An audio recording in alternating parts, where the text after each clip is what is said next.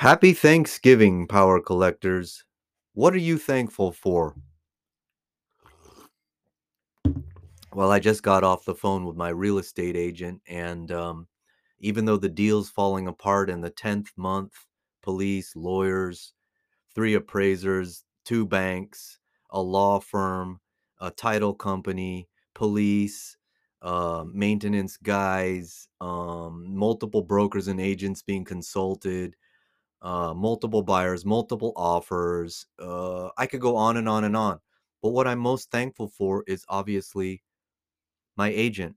She's worked 10 months for basically free, if not negative, because she actually paid for some appliances to put into the duplex. So if you're going to be an entrepreneur, um, you got to be thankful for the ability to work for negative or free or minimum wage.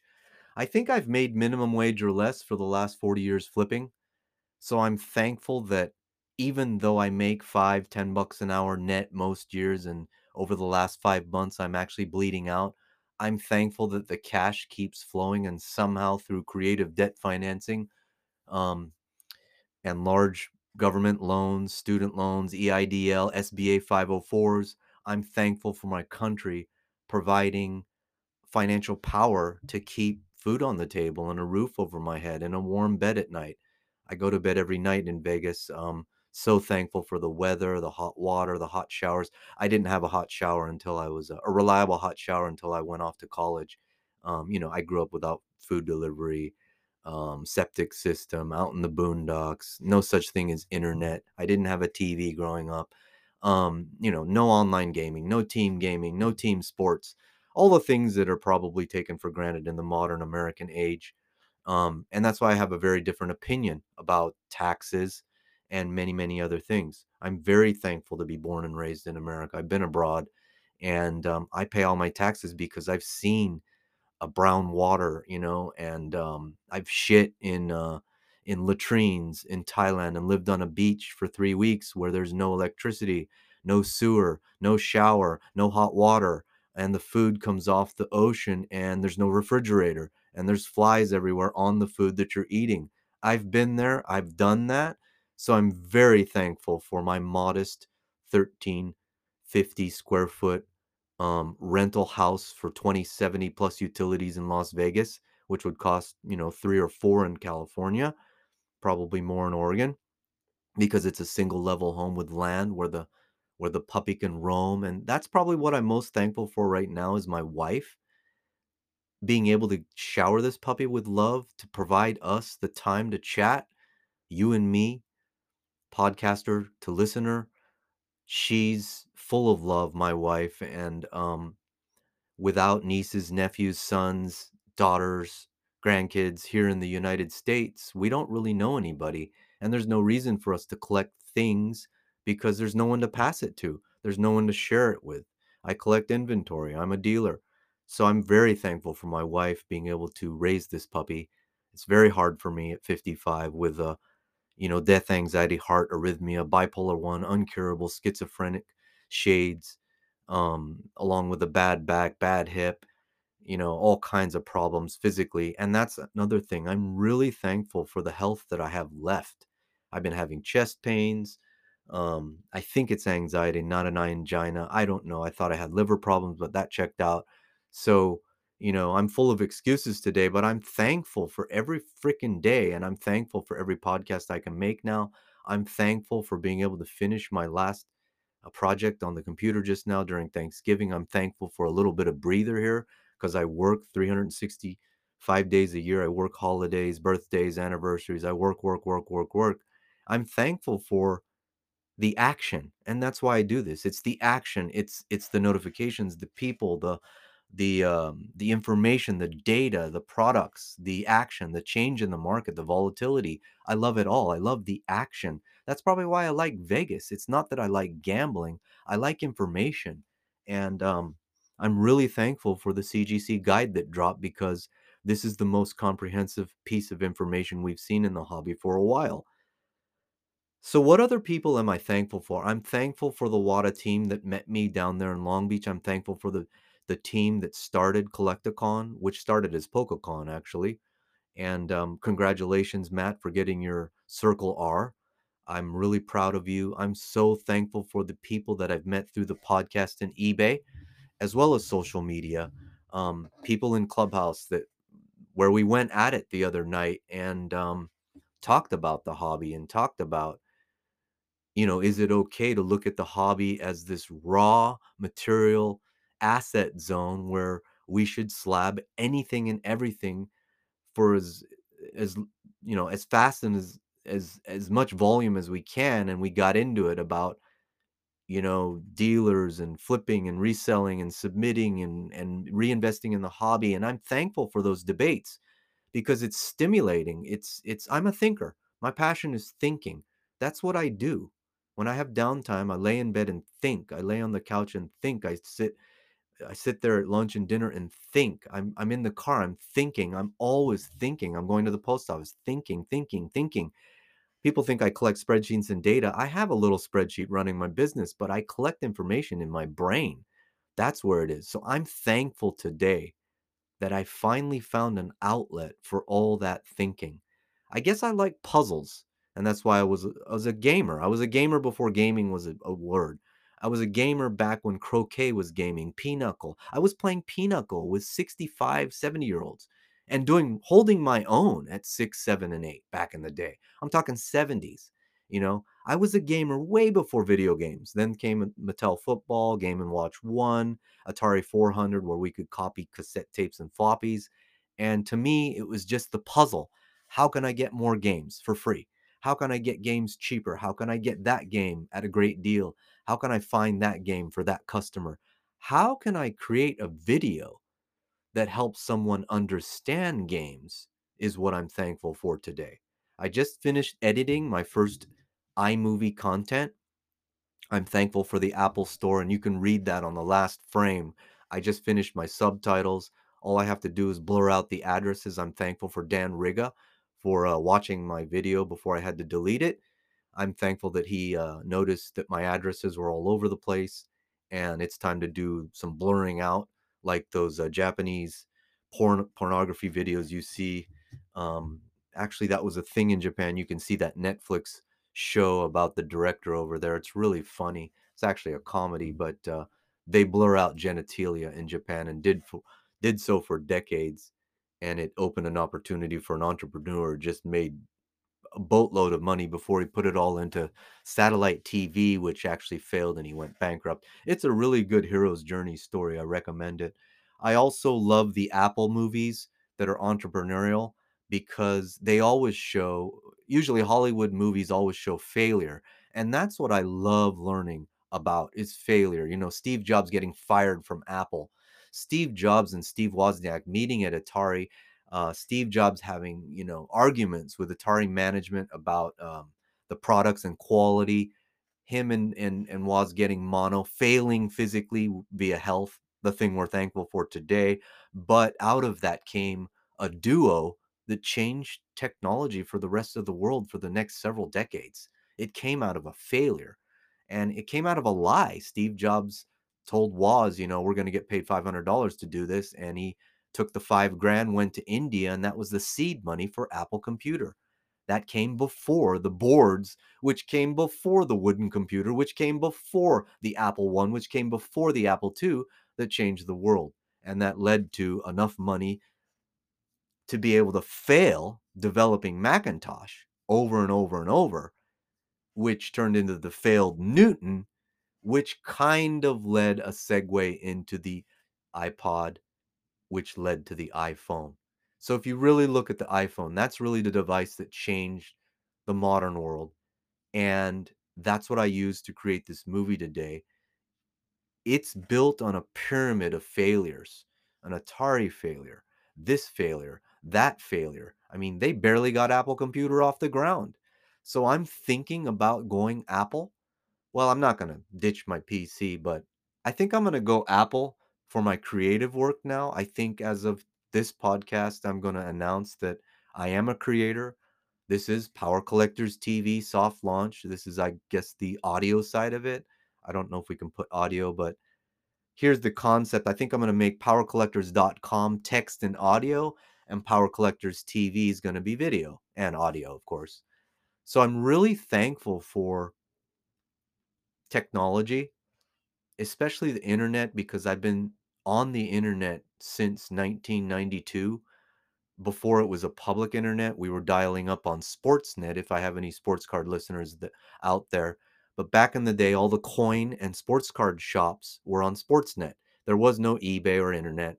There were no smartphones or food delivery or Ubers or, apps or any of that stuff. It was all text based. There were no credit cards.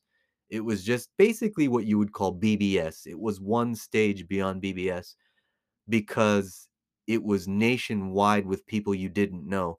To me, BBS was about getting together with people you did know, maybe in a chat room or something. That came later with AOL. I never did the AOL thing, but I'm talking about Sportsnet, which was business. It was commerce. The people that started that network were trying to put together a network of card shops and coin shops around the country so that they can trade.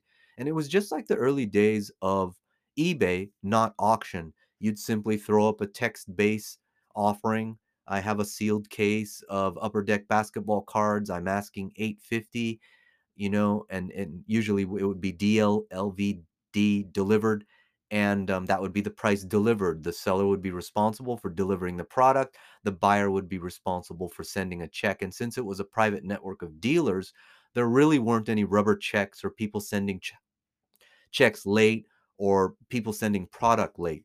Did you do commerce before PayPal, Make Offer, Pictures, credit cards? So I'm thankful that I have a different perspective on the internet, technology, networking, the power of network, which apparently, according to Moore's law, I think it's Moore's law, is it?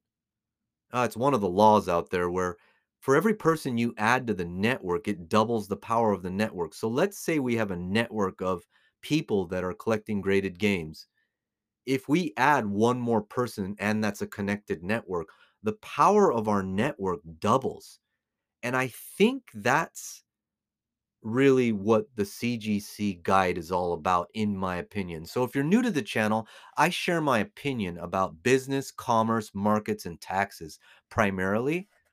I'm not really a current gamer where I'm talking about gaming or gameplay or features, stuff like this. I'm usually talking about game packaging and the market for game slabs. And generally, the market is Heritage and eBay and WADA slabs. That is the bulk of the market.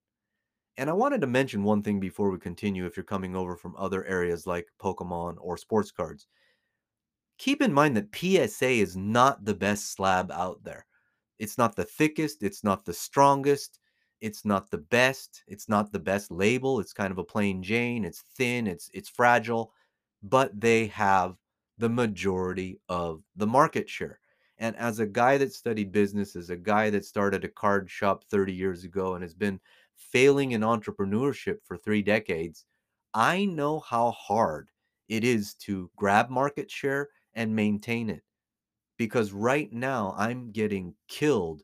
My lunch is getting eaten by Standard Gaming. I used to be the place to buy one, two, $300 WADA games on eBay. Right now, there's 100 people doing that. Last year, there was maybe 10. 2 years ago, there was a few. And I had the most WADA slabs on eBay. So getting market share is pretty good if you time it right. It's great. But you know what? Keeping market share is virtually impossible. And you can always go back to the Dow Jones or the NASDAQ or the Russell. You can always look at those top companies and say, well, how many were around 100 years ago? How many were leaders 5 or 10 years ago? You know, I mean, if you are brave like me and you like pain and, you've got to be like a soldier, you've got to push through pain. um, that's what it's all about. There's only one rule in entrepreneurship, and that's never give up, because I'd say 1 out of 100 people are left standing after year 10 in the same market, in the same brand, in the same business, and with a significant chunk of money or assets in the black. I would say it's 1 out of 100.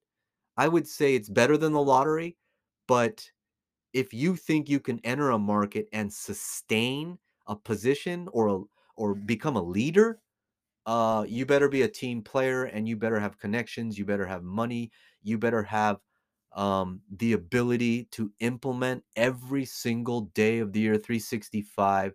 And if you make a mistake, you have to have the ability to get through the hate, get better, and keep going. You can't just sit back as a leader. And I think that's a misconception. So CGC right now is attacking the leader. The leader is WADA in the marketplace. If we counted up the marketplace, I'm estimating, and again, I'm not a licensed professional. I am a honest businessman that's been doing this for 30 to 40 years, and I'm talking from experience, and this is my opinion. In my opinion, our market of slabs is 100 million to $1 billion in market value depending on the day. Happy Thanksgiving. Today is November 24th, 2022, and this is my gift to you. This is my turkey. It's not a joke. I should use more comedy because I was really freaking funny in college. I mean, if I can swear, I can be funny. I mean, gosh, I could tell so many stories. I was thinking about telling stories about the early days at Altered Shot and crazy stuff like TV shows coming through the building looking for cocaine dealers and living above an arcade and playing foosball like you've never seen. I mean, it was just insane what we went through without any money and just passion. And that's why I haven't been following passion since. After that venture, um, that taught me that passion doesn't pay and it gets you in trouble because you start buying stuff that you're too passionate about and you realize your customers aren't passionate about it.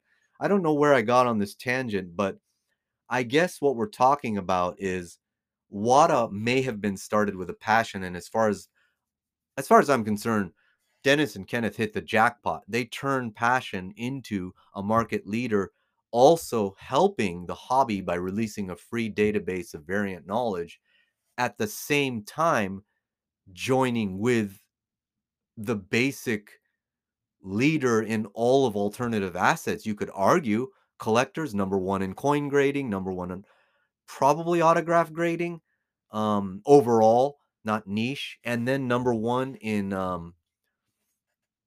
card grading, and then number one in video games. I mean, that's insane. Now you have CGC challenging that, number one in comics, number two in coins. I don't know who's in paper money, but I would say number 1, 2 collectors CGC, and then they're gonna vie for number 2 in games because VGA is just I don't know. I don't know what VGA is doing. I don't see VGA as a public company level competitor. When I say public company, I'm talking about a company that has full disclosure, 100% transparency, a CFO, CPAs, a team of lawyers, deep pocket investors at the top, managers, middle managers, and a system of operations that is like a machine running 365. I don't see that with VGA. It seems more like a toy passion project to me from the outside. I have done business with them and I'm grateful. I'm thankful that they do slab a lot of material that a lot of other companies don't. But there's others out there, CAS, CAD, P1, UKG. I think there's some companies in Spain Limited, and in Germany there might be a company starting up. There might be some others in America like VGG or VCG. I can't remember what it's called. They apparently do CIB. So I respect CGC for attacking CIB, um, putting out a guide, because if you make one little error in the gaming hobby, you're gonna get hate and gonna get railed on. So I'm impressed that at the bottom of the intro they said, if you notice something that is incorrect, quote unquote, or you have suggestions or addition, please email us at service@cgcvideogames.com. So I'm thankful that CGC is opening the door to input, and that might be a little bit of an area where collectors seems to be weak, is customer service. We just had a heated clubhouse on Tuesday with one of the co-owners of Heritage. There's 6 owners, and he's also from Coins from Brazil, and a very young superstar entrepreneur that became an owner of Heritage. And we talked about Brett coming into video games, and the perspective from Coins. I don't know how to spin this positively. Is that games are a blue ocean. You can Google blue ocean, red ocean. It's a blue ocean of material. It's basically raw material. It's like stumbling upon a gold mine or a diamond mine that nobody knows about. You're stumbling upon $1 billion worth of material that has yet to be slabbed. And that perspective is very different than me talking about hunting down a first print manual in 8.0 or 7.5 because mine's a 6.5. I'm looking for a diamond in the rough. I'm panning for gold solo, hiking up a mountain to try to find one little nugget to make my CIB point 0.5 higher and upgrade and preserve a piece of history for the hobby. Whereas maybe some other people want to send in a pallet or two or three. The rumor was Bobby is sending in a ton of material now. You can you can Google on YouTube or just I don't know what you call it. YouTube, Google you search YouTube and search for Video Game Warehouse and Pixel Game Squad, and you can see stacks and stacks and stacks of maybe 100,000, 200,000, probably up to 1 million games people are drooling over. They just want to get them in slabs and bring them to market. We're talking profit margins of 10 to 13% of maybe 15 on the net side, and they're satisfied with that. I cannot compete with that. So I actually appreciate CGC coming in and admitting that if we made a mistake, give us feedback. And the word on the street from the Heritage owner is that, and Brett actually talked about running PCGS during the time they were a public company. I don't know if you know much about public companies. That's what we study at the MBA level. We don't study private. We don't study eBay. We don't study how to start a business. That's kind of a misnomer. When you get your MBA, you're basically studying public companies. You're not studying how to start a business. You study Walmart, you study Tesla.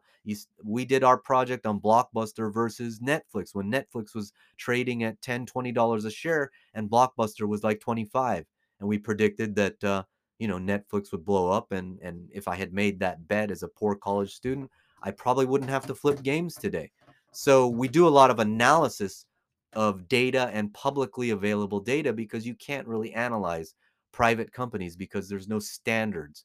And that's what public companies have. So we talked about the standards, and apparently the word on the street is that inside collectors, the actual operations, are not as quote unquote tight as CGC. Now, even though CGC blew me off, ghosted me, they said they were going to pump my channel, they said they were going to come on the podcast, and then I heard nothing, and then I just got an email said, "Sorry, we're canceling you, Hopper." And that broke my heart. That was tough. I've taken so many L's in my life. I've been through bankruptcy, divorce, repossession. I've had to auction my retail store on eBay, and it ended at 5 grand, and I owed 50 for credit cards to put material on the shelf, sealed cases and sealed boxes, sealed packs. That broke my heart. Divorce broke my heart for 10 years. Today, I'm feeling pretty good because I found video. It's not like the holes in your heart heal, but you just move on. You just freaking move on and you try to focus on the future. And if you look at the future of the hobby, CGC coming in is a good thing because I think they're a professional company. And I like that. I want the hobby to elevate and evolve into a market because here's the deal. Are trading stocks fun? Are buying and selling cars fun? Is buying and selling jewelry, gold, silver fun? Is it fun buying bonds that just sit there and give you 3%? Is that what you guys and girls really want to do? Turn this back into a sleepy hobby and we all put our money in 401ks and ride roller coasters managed by Wall Street? Is that fun? I mean, if you could wave a magic wand and you had $1 billion, wouldn't it be fun to invest in an asset class that you grew up with as a kid rather than, drinking the water cooler that Wall Street and the hedge funds and the retirement funds are doling out? Google who stole my pension fund. If you have all your net worth in a 401k, are you having fun? And believe me, the last argument is real estate. Oh, that's physical. That's fun. No, it's not. Not if not if you have bad luck like me and you've got to go through evictions and buyers that are out of their mind and oh, I don't even want to get into it, but real estate could be a complete nightmare where you can't even sleep at night. You don't even know what the phone call tomorrow's. I'm waiting for a phone call right now on Thanksgiving. My agent, we have two offers on the table. I'm not going to be able to sleep until I get this phone call. It's either a 200 grand cash offer or a 220, 230 seller carry finance where I take all the risk. Sure, you can make more money with the interest and all that, but the mental anguish of carrying that asset where you might have to foreclose on it versus getting a lowballed check. Either one of the options is it sucks. It's like either selling a video game for less or sending it to a buddy and putting him on a payment plan. When you start mixing money and friendship, it's over. That's one thing I don't recommend. Um, where was this rant coming from? Yeah, it's been an angry week. I apologize to everybody in Clubhouse I got angry at it. It's not you guys. I'm not angry at Brett. I'm just angry that I was unable to build a team and grow Grayton Games and Power Collectors into a leader over the last 3 years because I don't have the people skills. I don't have the CEO type. I'm an analyst, I'm a researcher, I'm a thinker. I'm not a people manager. And if you're not a people manager, you're not going to grow a brand and become a leader, unfortunately. Don't get into reselling. Don't get into entrepreneurship. Don't invest in alternative assets unless you love pain. That's the moral of that story. So I appreciate a serious player. And I did read the book recently by Schwartzman on what it takes. And this guy's amazing. I mean, he's only had a couple losses and his wins are just off the hook. 7, 8, 9, 10 figure wins. And this guy did it all with other people's money, professional, uh, ethically. And people think BlackRock, Blackstone are bad things, but I respect this guy. And if he's an investor in CGC, that must mean something to me. That's one of the most amazing books I've read. I would love to start a fund someday for alternative assets if anyone's listening and wants to do that. I would love to be the research analyst, the market analyst. Obviously, I would specialize in video games, but I could also advise on sports cards as well as maybe muscle cars. Um, there's some markets I have a handle on. So where were we? We're supposed to talk about the CGC reference guide today, and all I want from CGC is an apology for that last email and another invitation to collaborate if anyone from CGC is listening. So I'm thankful for health. I'm thankful for all the people in Clubhouse, all the people that follow me. I'm thankful for you, the listener. I'm thankful that this podcast is still going. It was started as a birthday present to myself, just to kind of get the thoughts out of my head. And I'm realizing that is my medicine. I just finished my video and I got those thoughts out of my head. Getting thoughts out of my head is the healthiest thing for me. I do therapy. I've been through 24, maybe 3 dozen therapists. Um, and therapy works for like an hour or two or three, but by the next day, all the shit in your head returns. And yeah, I mean, I'm much more into counseling, which is about talking about the future and what we're going to do to change. Therapy is about all the mistakes in the past and digging up crap and crying, and somehow that's going to heal it. Never worked for me. I've been through therapists in 3 states, multiple health providers, and you know what? Podcasting rules. I wish I had more time to do it. Um, I am thankful for stuff as well. Um, the things that buy sell trade video games have provided my little family. Let's try to think of those right now. Are you thankful for any stuff? My bedroom is bare, there's nothing in it. I'm talking about stuff in the family business. So I'm not really a collector of things. I've been more of a Buddhist my whole life. So I collect inventory. I collect assets that will be bought, sold, or traded that people I know like. And I also speculate on what the future market might like in the future. Like right now, I'm speculating that 9.8s in an old WADA holder are going to hold value long term. That's just an example. But I don't have any 9.8s in my personal collection. I only have 2 items in my personal collection. I do have some old Japanese players from my old card shops that I lost. I had 4 card shops back in the day, if you're new to the hobby. I mean, new to the podcast. And I'm by the way, I'm back in the closet. Just got that fly because Studio C didn't work out. There was a Neko, but I'm trying to turn the laundry room into Studio B and my bedroom into Studio C. So I don't really have stuff. The stuff in the laundry room is all for sale on eBay. Um, where was I going? I was talking about being thankful for stuff. And, I never had a console under the tree, a video game under the tree. Um, I had one video game machine. I mail ordered an Atari 400 with a 410 cassette player. So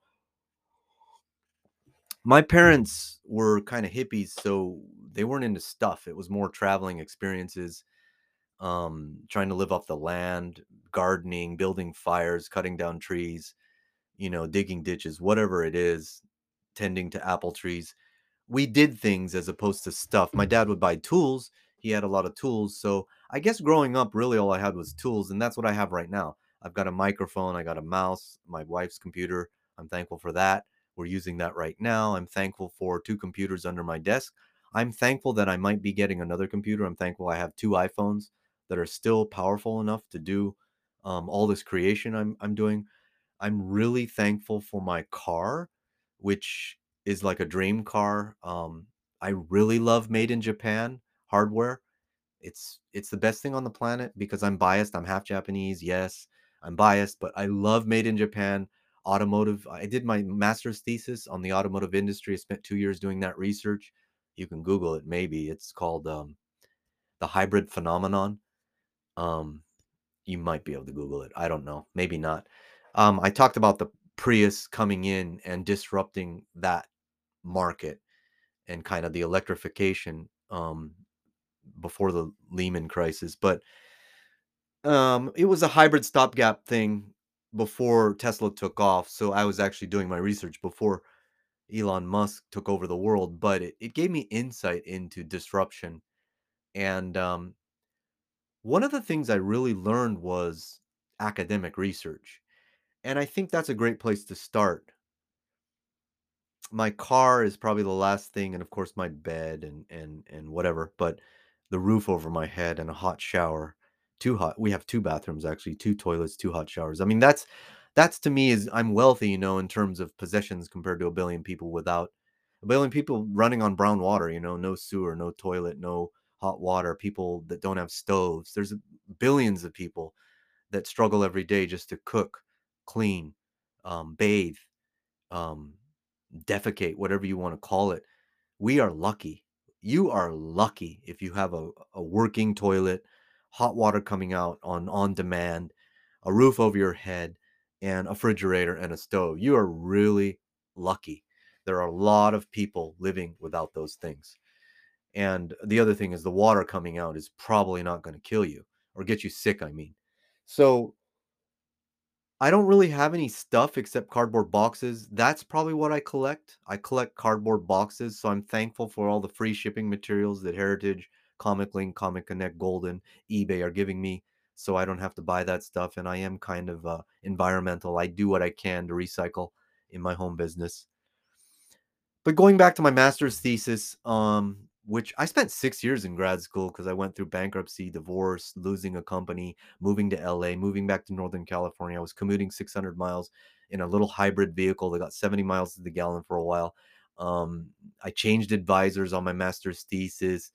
I rewrote it a trillion times. It came out 200 pages, 200 references, sources up in the 150 range. I was in the library all the time, online all the time. Um, we turned it into a derivative article in the Futurist, which is a journal. I am a futurist, actually, technically. I can see the future, and I have on this podcast. I have made recommendations that panned out, like CIB, Tyson, sports for a moment there. We'll see on the Marvel call. But I learned about research and references and data. It's really go to the source when you're doing academic research. You're trying to go as close to the source as you can. So if you're researching Tesla, you would want to go to quotes by Elon Musk rather than just going to the Tesla website. You would want to go all the way to the source, like somebody that works at Tesla, and interview them. So when you talk about reference, that's what today's guides is. It's called a reference guide. And when you talk about reference, what you really are talking about, in my opinion, based on going to 6 colleges with a $250,000 student loan today, having 2 degrees, and doing one major master's research project along with probably 1,000 or more pages of business technical writing, I would say reference means something factual that you forget. And what we're talking about is if you go to the library, I don't know about today, but when I went to the library back in the day, you had your tall stacks and your short stacks, kind of like your long boxes and your jewel cases. And the jewel cases were closer to the desk for customer service to look something up. The reason was people go to reference often. Like you'll sit down, you'll get a reference, a thick Bible, looking up maybe company names, for example. You're building a potential marketing list, and you're going through an industry database, and it's all this is before the internet or during the internet, where you don't see lists like this, and lists like this cost money. And that's how it is in academia. All the good stuff, the juice, you got to pay for it. It's subscription only. So Google or all the articles out there written by creators that aren't researched, we wouldn't consider that in academia a reference source. So that's what caught my eye immediately. If you look at the cover, it says CGC Video Games, TM, and that TM means that they've probably filed for Circle R, which Collecticon already has. And I'm wondering if Wata Games has that already. This might be a long podcast today. Now we're going legal. Ah, do I have time to look that up? I'm going to go to watagames.com late November. Is Wata a TM or Circle R? The actual Wata logo. Um, gosh. Now that we're becoming packaging experts, we can pretty much study any company. And it says CU/WATA. That's new. Did you see the bottom? It says capital CU/WATA, Santa Ana. But I can't find who we are, maybe. Um, where's the Wata Games? That's nice. A little tree. I don't see like a TM or an R next to WATA, which I would recommend doing, Dennis and Kenneth, if you're listening. But there's a TM after CGC Video Games, so they're a new company. They're just coming on. They're pretty bold, releasing a reference guide, because reference to me means facts. So here's my experience in the library. I used to build. I used to Frankenstein a muscle car between high school and college. I grew up in a muscle car town next to Sears Point, which is now known as Infineon Raceway.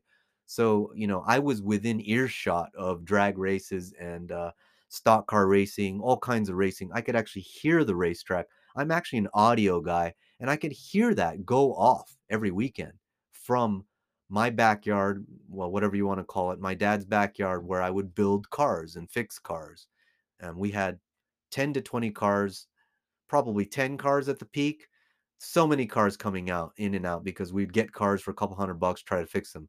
That was my dad's thing, and he got me into it. It wasn't about video games. Baby boomers don't play video games. That's fake news. I'm Gen X. I was the first generation to play video games. Baby boomers did not grow up with video games. They grew up using their hands, fixing tractors, trucks, cars. I grew up on mini bikes, motorcycles. I put a V8 in a Vega. I grew up with a Honda Accord, Honda Civic. My parents had a Toyota Corolla. These were all $200, $300, $400, $500 cars. My car was 300. So I used reference guides in the library to fix my car because I couldn't afford a $15 book.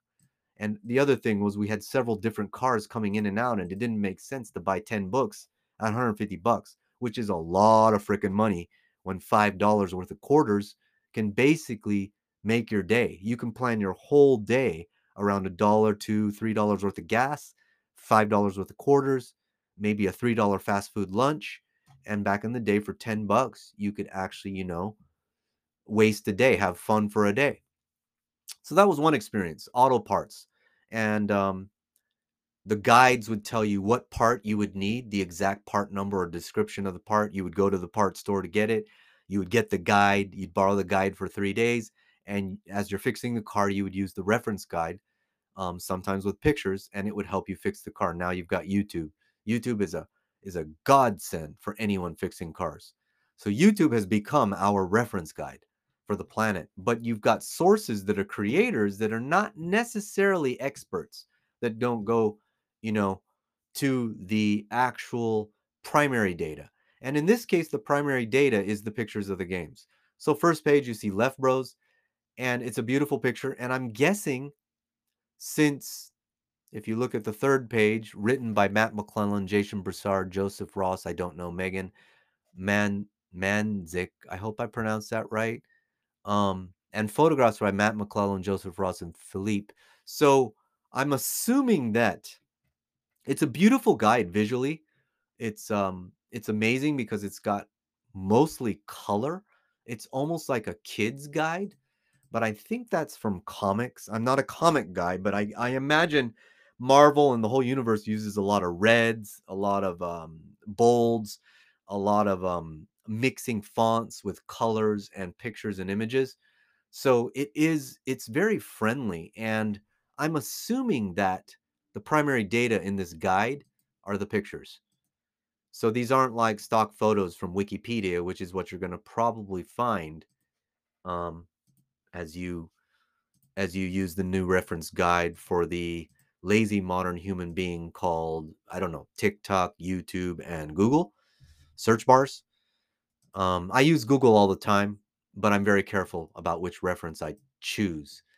So that takes care of what is a reference guide. It's a factual, thick Bible that sits in the library that's used for doing a business or academic research. Now, in this case, it says first printing, copyright, a division of.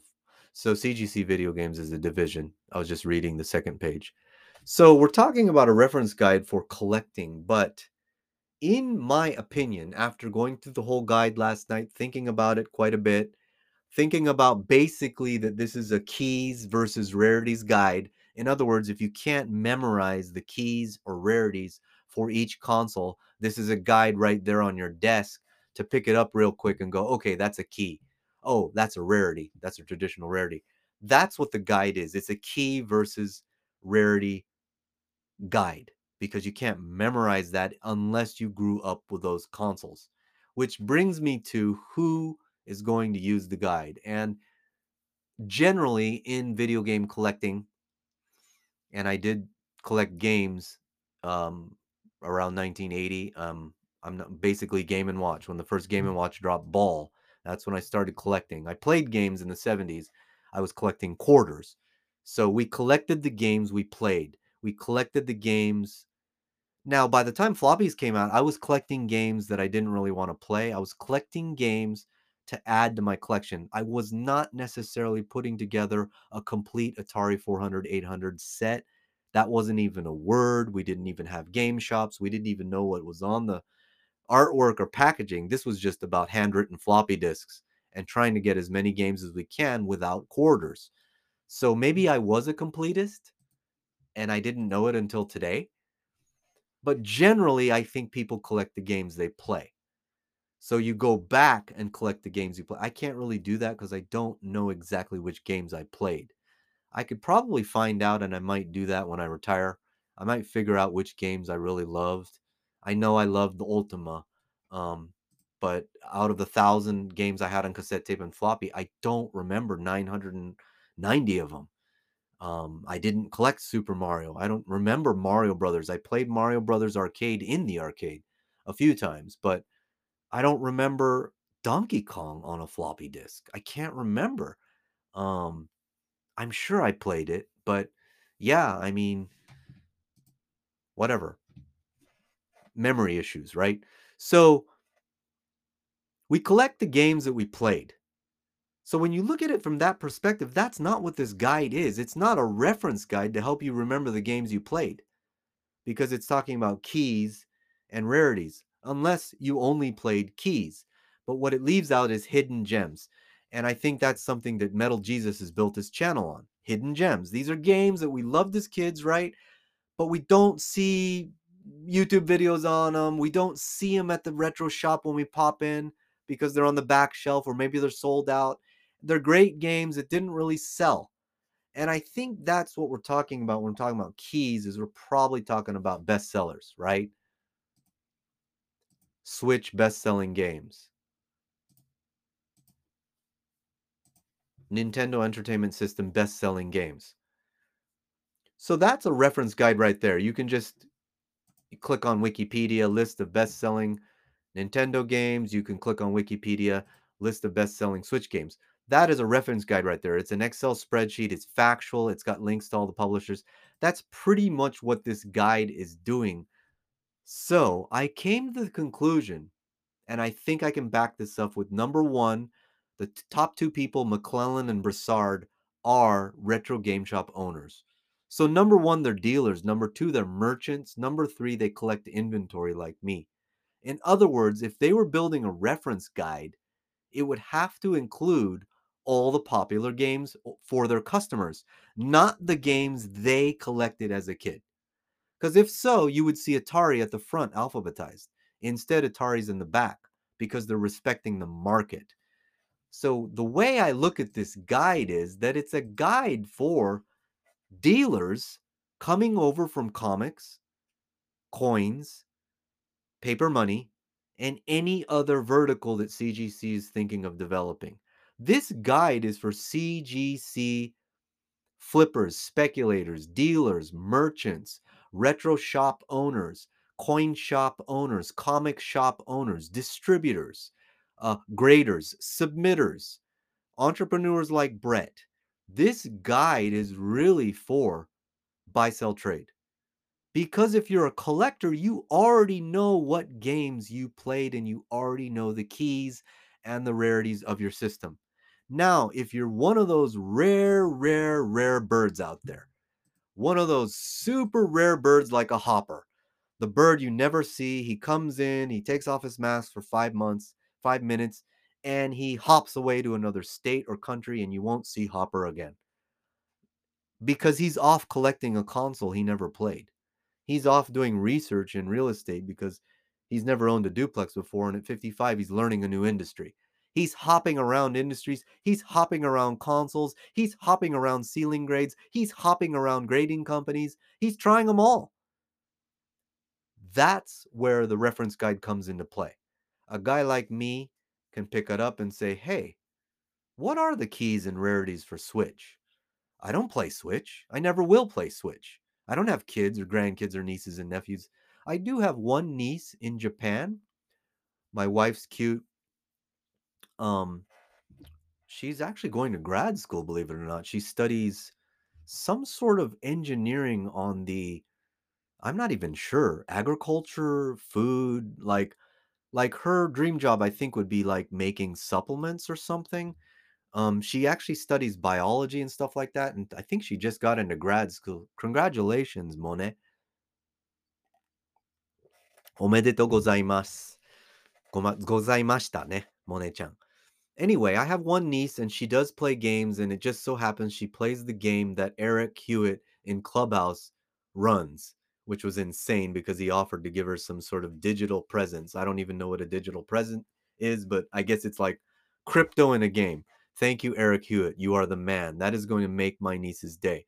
If I had kids or nieces or nephews or grandkids in America nearby, I would probably collect, and I would probably try to pump Atari 400, 800. I would probably try to set up an Apple II in the living room. I would probably invite them over and introduce them to floppies because it was really the most revolutionary thing that happened in gaming.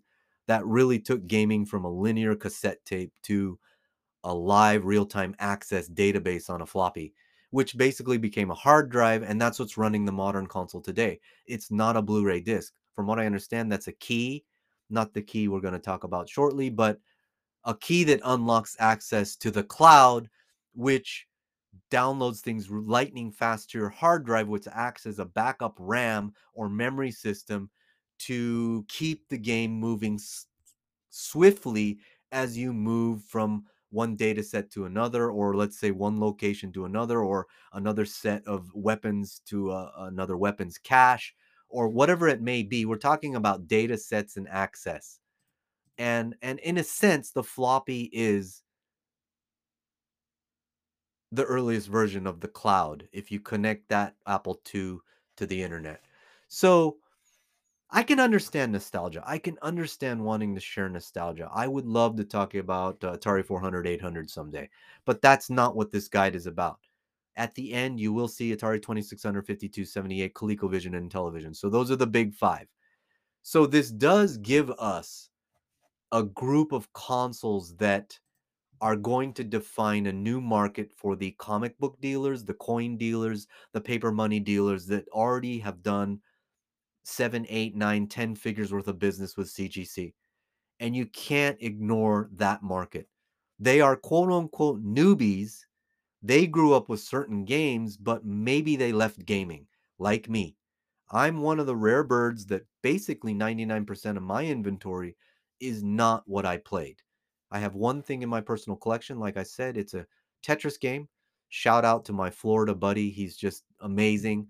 Um, he sent me a Tetris game, I think for last Christmas or something. I can't remember. It's got a 14.99 sticker on it. It's a PC. It's IBM DOS. It's a medium box, and it's pre-console. And not that I played that variant, that packaging variant, but I played Tetris in the arcade. And when I went to the arcades, there were certain games I would always play one quarter on, not the ones you would dump quarters in, like Defender for me, or Pole Position, or Spy Hunter, or Whirlwind, or T2, but the games that you would always play once just to, I don't know why, maybe nostalgia. You'd pop one quarter in Joust, you'd pop one quarter in Tetris, pop one quarter in Mario Arcade. That was one of those games. So it means a lot to me. Um, Shout out to the sign making, landscaping um guy on IG, Tony, I believe, who sent me a Battlezone. I don't know what you call that, a marquee or sign plate. I still have it when I become a YouTuber and show my face. Actually, I am a YouTuber as of today. I just finished editing my all I got to do is blur out my addresses and my first video is going to be up soon. Um, Soft launch for Power Collectors TV is official, and I am a YouTuber now. But that Battle Zone will go up, Tony. That's awesome. I'm gonna put stuff like I gotta put a floppy disk behind me. It's gonna be cool. I'm just on all kinds of tangents today. I apologize. It's Thanksgiving, guys. I couldn't do like a hardcore script. This is about Hopper being thankful for a lot of things over 40 years flipping. So I'm thankful that CGC kind of opened the door for flipping is cool. And I've come to the conclusion that reselling is a dirty word, speculating is a dirty word, investing is a dirty word, buy, sell, trade is kind of an old boomer word. It's like the only word that really works is flipping. Oh my God. It says power collecting tips. What? Oh my God. I didn't notice that. Could I sue them? I wouldn't sue them, but I feel flattered. So, oh my God. It says power collecting. Holy moly. Thank you, Matt. Thank you, Jason. Thank you, Joseph, Megan. Thank you, Philip, Joe, and whoever owns CGC and signed off on that. Wow. Power collecting tips. Huh. Well, where are those tips? Now I'm off script. I'm like, "Whoa." Okay, so let's get into it. We're talking about a guide that introduces all the consoles, keys, and rarities for people that may not have grown up or collected 90% of those consoles like me. I only know Atari 400, 800, played a little NES, played a little 360 in Best Buy in between karaoke in the store in Vegas, maybe a little bit of PS3 at the demo console. Other than that, it's all arcade for me. Let's look at the intro. So this is about really flipping, I think. Video game collecting is a growing hobby, and here's the key. We have evolved from basically the cassette, the disc. They didn't mention cassette, but for me it would be cassette, floppy, then cartridge, then discs of their favorite games to boxes and manuals. So we're moving from just the media towards packaging. I think packaging is probably the word that is going to be the best way to describe people that think you're crazy. because they're going to say, "Oh, you're even more crazier than I thought." Yeah, I collect video game packaging. But if you say that, it kind of takes the conversation away from video games, which people might hate because violence and all these other things, and more towards the consumer entertainment market, whether that be Beanie Babies, toys, whatever. So it's a way to build bridges. Flipping and packaging, I think, are the two words that I'm going to start using more. I see those two words as building bridges because I think every collector can flip and every collector probably respects packaging, whether you're into Turtles figures, um, rolls of Morgans if they even exist, case packs of Switch, whatever it is. I've always respected packaging because of my first flip 40 years ago, where I flipped some floppy disks and I got a complaint from the customer because we did dumpster diving in a clean dumpster behind a manufacturer. And my first customer, my first flip, complained that there was some grit and some of the discs didn't pass formatting, which was obvious because they were failed discs. But ever since then, I had been, respectful of sealed product because usually sealed product won't lead to a customer issue. And I started selling sealed product in 1991 when my first business, Altered Shot, ordered and established a direct manufacturer account with Upper Deck for inaugural first edition basketball. And that changed our lives. But anyway, let's get back to CGC's intro. So game collecting is evolving. We're going from cassette to media to cartridge to disc to manual to box to CIB to packaging. The shift now is factory sealed, high grade, awareness, production runs, matching components, variants. And here's the bottom line that I agree with: video game collecting is more complex than before. I would have to say it's way more complex before, and it's the most complex hobby on the planet. In fact, I constantly say, welcome to the deepest hobby on the planet. And if you're already into gaming and you're already collecting or streaming or gaming or esports, I'll tell you this: welcome to the deep end of the hobby. If you want to dive down the variant rabbit hole to decide what to put in a slab. In other words, preservation, because preservation is about preserving something that was original. And that took decades for, let's say, muscle cars, where it was all about customization in the 80s, and now it's about original OEM. And I do like the O rating that CGC is proposing. I haven't seen the slabs yet.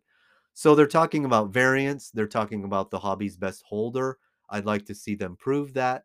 I don't think holders matter because PSA is the leader there, PCGS. They don't have the best holders on the planet. I would say BGS is probably the strongest. Beckett Grading, and they've fallen to number 3. CGC's actually come up after the 52 Mantle sale. So, you can lose a lead. You can easily VGA can easily lose second place. To knock off a leader, um that would take something pretty significant. Have you been in an industry where you've seen a strong number 1 get knocked off? Okay, I just checked on the puppy and the wife, and this is going to have to be the last segment. I wanted to do 2, 3, 4 hours tonight, but this is it. We're going to have to wrap this up. So, we're talking about a reference guide of keys and rarities. And to me, that means supply and demand. To me, keys are about best selling. They're talking about cultural significance, popularity, and gameplay. To me, that translates on the business side to bestseller. If it's a bestseller, you can assume the gameplay is great. You can assume it's definitely popular, and you can assume it's significant because of the number of units sold. So if you look at best-selling NES, you've got SMB. Let's just go to NES and let's test my theory. NES keys. Okay, Super Mario 1, 2, 3 bestseller number 1, Super SMB 1, SMB 2's number 5, SMB 2 Japanese version number 19. I don't know where SMB 3 is. It's on here somewhere. It's number 3. Okay. And then you've got Castlevanias. Yeah, you would have to do a control F to do this. Castle. Wow, Castlevania is not a bestseller? Oh, that's interesting. Okay, well, I was wrong. I was wrong. Yeah, I was wrong. Castlevania 2, and Castlevania 3 are not bestsellers. So, this guide is obviously factored in cultural significance and gameplay that did not translate into units sold. But then again, we only have the top 78 here. The question is, how many units did I see? The Wikipedia list is bottomed out at 1,000,000 units. So if it didn't sell 1,000,000 units, which from what I understand is the requirement for a bestseller designation reprint, it's not on the list. So this goes beyond. This maybe does go into hidden gems. Would you consider Castlevania 2 and 3 a hidden gem? Battletoads, probably a hidden gem. I bet Battletoads is not on the best-selling list. So if you want to be a pro, if you want to combine power collecting with um, commerce, dealer perspective, bestseller units, and you're trying to slab as much as possible in the blue ocean we're in, because the more units were shipped, the more slabs available there are. If you can get your hands on raw copies, there are hidden gems here, and you might want to grab those first because they're shorter. Battletoads, Castlevania, DuckTales was on the list. Mega Man's probably on the list. How many units has Mega Man sold? I wish I had more time, but you get the picture. You can do this yourself. Basically, cross-reference your favorite target console, and then pull up list of best-selling whatever games, and then do a cross-reference and write your own notes and come up with your own formula. Are you interested in slabbing as much material as possible? Are you interested in the highest profit margin? Are you interested in going niche to provide those hard to find hidden gems? So let's look at the traditional rarities. None of these are going to be bestsellers. Donkey Kong Jr. Math, I mean, man, that's got to be short. Dragon Fighter, Flintstones Peak, Kid Clown, Little Samson, Power Blade 2, Stadium, Zombie, Bubble Bobble 1 and 2, Cowboy Bonks, Panic. Yeah, I agree with that list. Those are all cool. Those are really cool. And the way I look at traditional rarity, um, if you are going to become a dealer or social media person, maybe a creator, and you're looking for slabs for the background, you're looking for flex, you're looking for stuff to give you street cred, to get you respect from OGs, and giving your brand or company a perspective of, well, this company is rooted in collecting as opposed to flipping, dealing, buy, sell, trade, investing, speculating. I would go for the traditional rarities. Those will get you street cred on Facebook groups. I don't know about Instagram, but we're talking about OGs. But on Instagram, you can try another console. Let's say 360. Let's go to 360 and see what the traditional rarities are there and see if the street cred hypothesis works.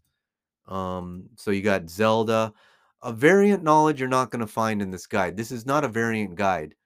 This is really about rarities and keys. That's really what this guide is. Variants are general. They only go into specifics on a few. Nintendo Wii, Switch, that's Nintendo. And what's after Nintendo? It's Pokemon. Oh, it's handhelds. And then Sega. Sega comes after Xbox. Yeah, Sega, Xbox. We got to wrap this podcast up. PlayStation. Halo. Here we go. NFR Platinum Hits variants. That stuff doesn't matter to me. I'm not going to be dealing in Platinum Hits, although I bid on a 9.8 Halo or something the other night. So traditional rarities on Xbox 360. Would these give you street cred if you were a creator? El Chavo Kart. That is hard to find. Sealed. Impossible to find mint and sealed. NC2A Basketball 10, NC2A Football 14. I've seen these games. They're hard to find on social media, but Web of Shadows, I don't know if it gives you street cred. So street cred is going to have to be retro. So if you're coming over from sports cards, do you want to build a brand around Prism? Or do you want to build a brand around 52 Tops Baseball? Do you want to build a brand around 86 Flair Basketball? Do you want to build a brand around, 90s inserts? There's all different ways you can go. There's different street cred niches. And I think that's what we're looking at on rarities. We're talking about the supply side economics. We're talking about games that are hard to find, definitely mint sealed, and probably even hard to find in quote unquote minty, which would be, let's say, played but well taken care of.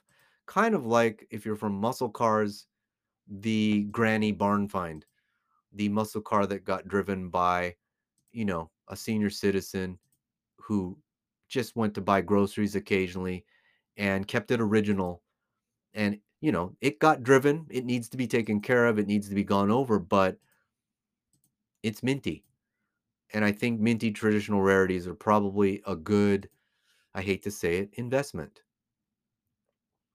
So that takes care of the intro, the difference between keys and rarities. Keys, like I said, I'm defining that as a bestseller or something that has a lot of demand from a business standpoint. And that's what this podcast is all about. If you're new to the hobby, this is about business. This is about commerce. This is about markets, speculating, investing, power collecting.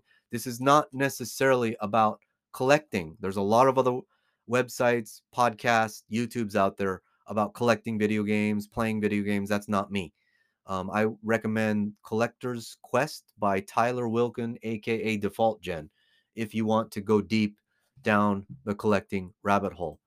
Here on Game Investing, now known as Power Collecting, we talk about collecting packaging information and slab information and market information.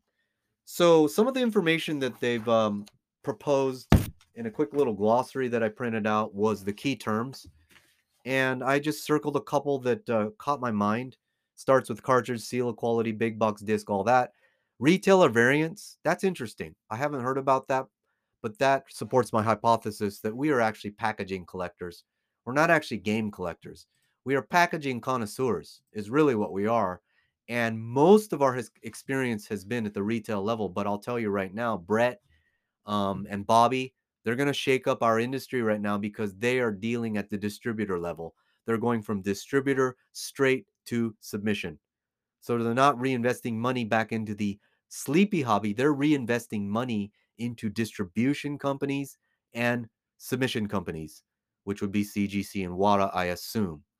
And if you're sending in 10, 20, 30, 100 cases to these grading companies, you can bet your bottom dollar you're going to get a discount, you're going to get preferred treatment, and you're probably going to get 10s, 9/8s. You're going to get a significant amount of high grades.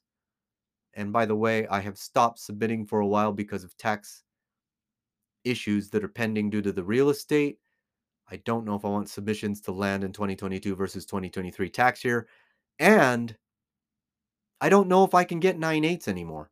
I'm not, my followers, you guys don't sell me high mint raw sealed. Who's gonna sell anybody high mint raw sealed? I bought the MW4, the Call of Duty. I bought the Call of Duty after the 50 grand sale. I went on eBay and I bought the one with the nick, the one that you guys passed over. I have to be satisfied with 8.0s. I'm okay with that. I'm okay bringing newbies in with 8.0s as long as they're super heavy first prints. So the other one that caught my eye was game code, a sequence of numbers that refers to the USA product code. I don't know about that. To me, game code is about what we collect. That's the art, and the art is the game development art captured on the media, which is the code. To me, game code is the art. That is the purest form of the art we are collecting, but we are packaging connoisseurs because the art really stays the same usually, whereas the packaging changes. Qualified, this is something new, and this is going to cause some confusion. Have you had experience with qualified from VGA? I've sent in a qualified from VGA to WADA, and I got hammered on a brand new, never played cart and never flipped through manual. I got hammered. Um, that's one form of qualified, opened once, looked over by the toy experts at AFA. CGC's qualified is a video game that has either been restored or has incorrect or missing parts. So I guess qualified over at CGC is the equivalent of an IMP at WADA. Something is wrong with the game. Okay. I don't know if that's mixing imp with greater notes, but I do know over at PSA qualifiers, if you're a power collector, you try to avoid those, and they break your heart when they come back, such as off center, wax on the card, spots on the printing, um, printer marks, whatever. Qualifieds kill Qualifiers in PSA cardboard, flat cardboard kill values. So maybe that's what they're talking about.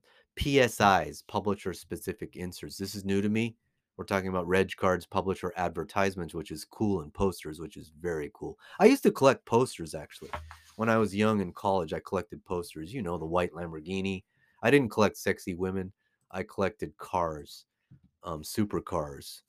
The Vector was my favorite car back in the day. I think it was actually rated at 230 miles an hour, maybe 240 twin turbo American V8 made in the USA. It was a supercar, man.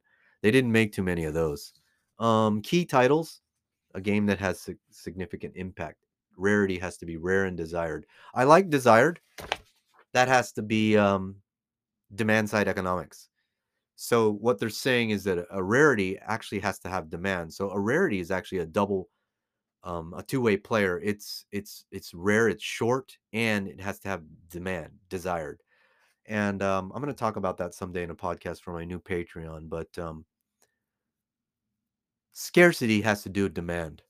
It's a moving target day by day, minute by minute. Scarcity changes every second.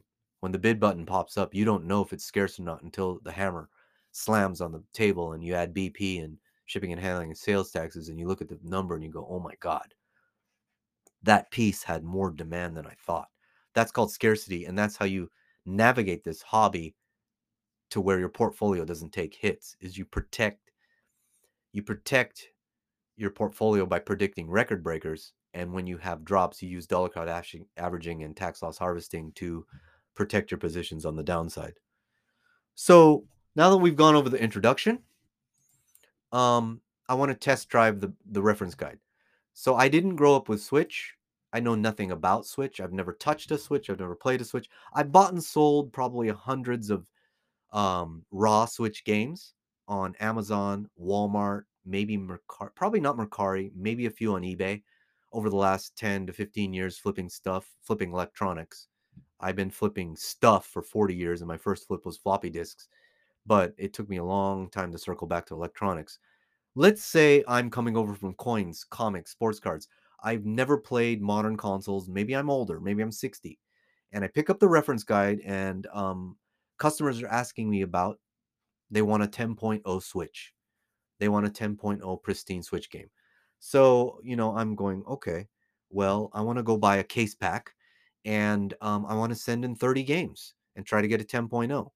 So let's look at it. Nintendo Switch historical background, 2022, best-selling video game console, popular lineup.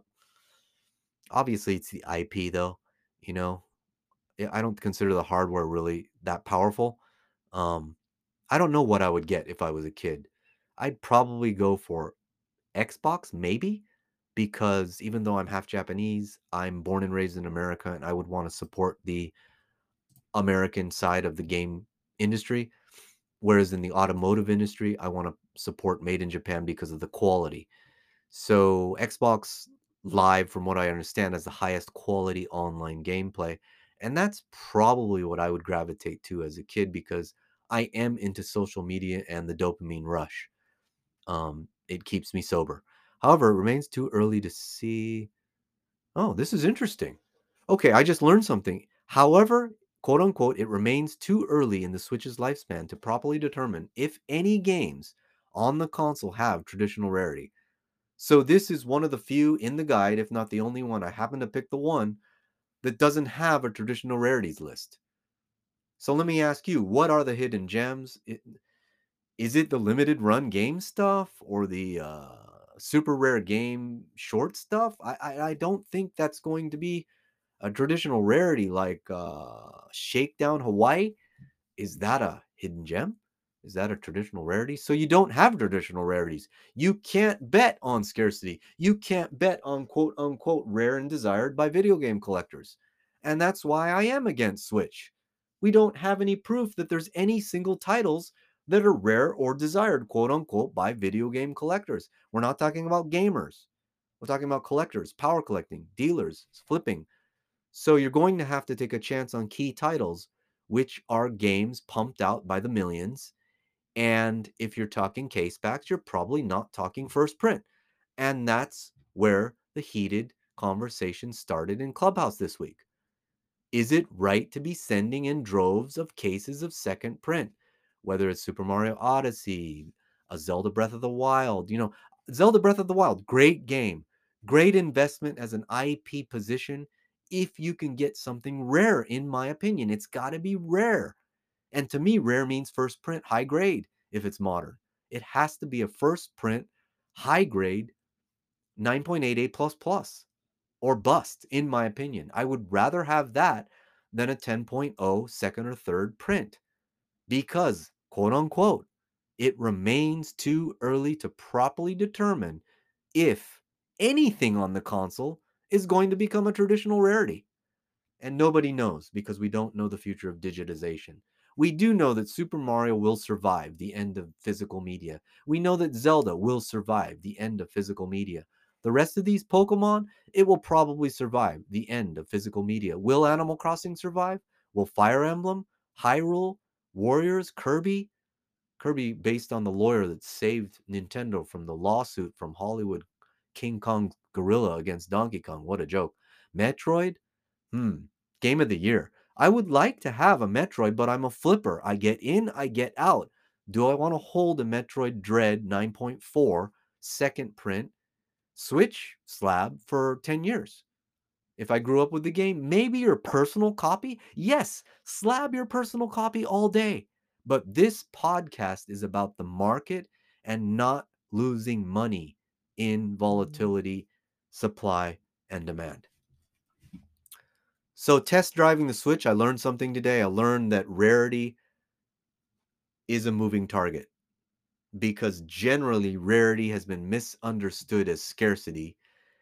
And in the gaming community overall, rarity is what collectors chase. I chase scarcity. I want, I speculate on scarcity every single day. I'm speculating that that piece can be sold immediately for equal or more because it's scarce, not because of its rarity, but it could have grade rarity, condition rarity, print run rarity. I love rarity on the supply side, but in terms of the title, in terms of the print run and variant, scarcity, man. That's my opinion. This is all my opinion. I thank you for listening to my opinions on this podcast, especially my own personal story, which I love sharing. And I hope I can share more through visual and audio media on YouTube, Instagram, Facebook, Twitter, etc. So happy Thanksgiving. We have an early Christmas present. You can simply Google cgcvideogames.com reference guide. It's actually / reference guide. And I would like to do one more shout out to Matt and Jason. Um, I'm pretty much over my hard feelings. If you guys want to collaborate, I really appreciate power collecting tips. I'm going to read through this guide. I read through the black box guide that Wata put out at least 12 to 36 times. I referenced it at 100 times. Quick reference. Reference, in other words, is okay, I got this game. Someone's asking me how much it's worth. It's got a TM after system. I don't know if it's fifth, sixth, or seventh. I need to go to the guide and zoom in exactly on what print run it is. I figure that out and I close it out. So a guide is something you go to, you grab, you get some information, factual information, and you make your own decision. It doesn't tell you what to invest in, what to collect. Okay. That's up to you. You are building a power collection. You are power collecting. You might be speculating, buy, sell, trade, flipping, dealing, investing like my best buddy. You might be putting together a 7, 8 figure portfolio to possibly list in 5, 6, 7, 8 years in the next bull run. Maybe you want to diversify into other consoles. So this guide can help you navigate what's out there in the macro market for that specific system, console, or platform are the words that are traditionally used. Publishers, I think you don't have to worry about. Just stick to consoles, stick to supply and demand, stick to what do you think is going to be rare and desired in the future when you are ready to offload your collection, trade your collection, sell your collection, or maybe will your collection and think about your kids and when they're going to bring it to market. With that said, happy Thanksgiving. And remember, play life like a video game. Try something new. And when you fall down and get knocked out or get pushed back or pushed down, like I almost see every day in entrepreneurship, you must get back up because that's the only rule in gaming and entrepreneurship. It's never give up until you solve the game or beat that final boss, um, or find that last piece in an adventure. Um, you just never give up. Try picking up a guide and opening your mind to a console that you've never touched, a console you've never picked up, touched, never seen a controller in your life. Maybe in television, ColecoVision.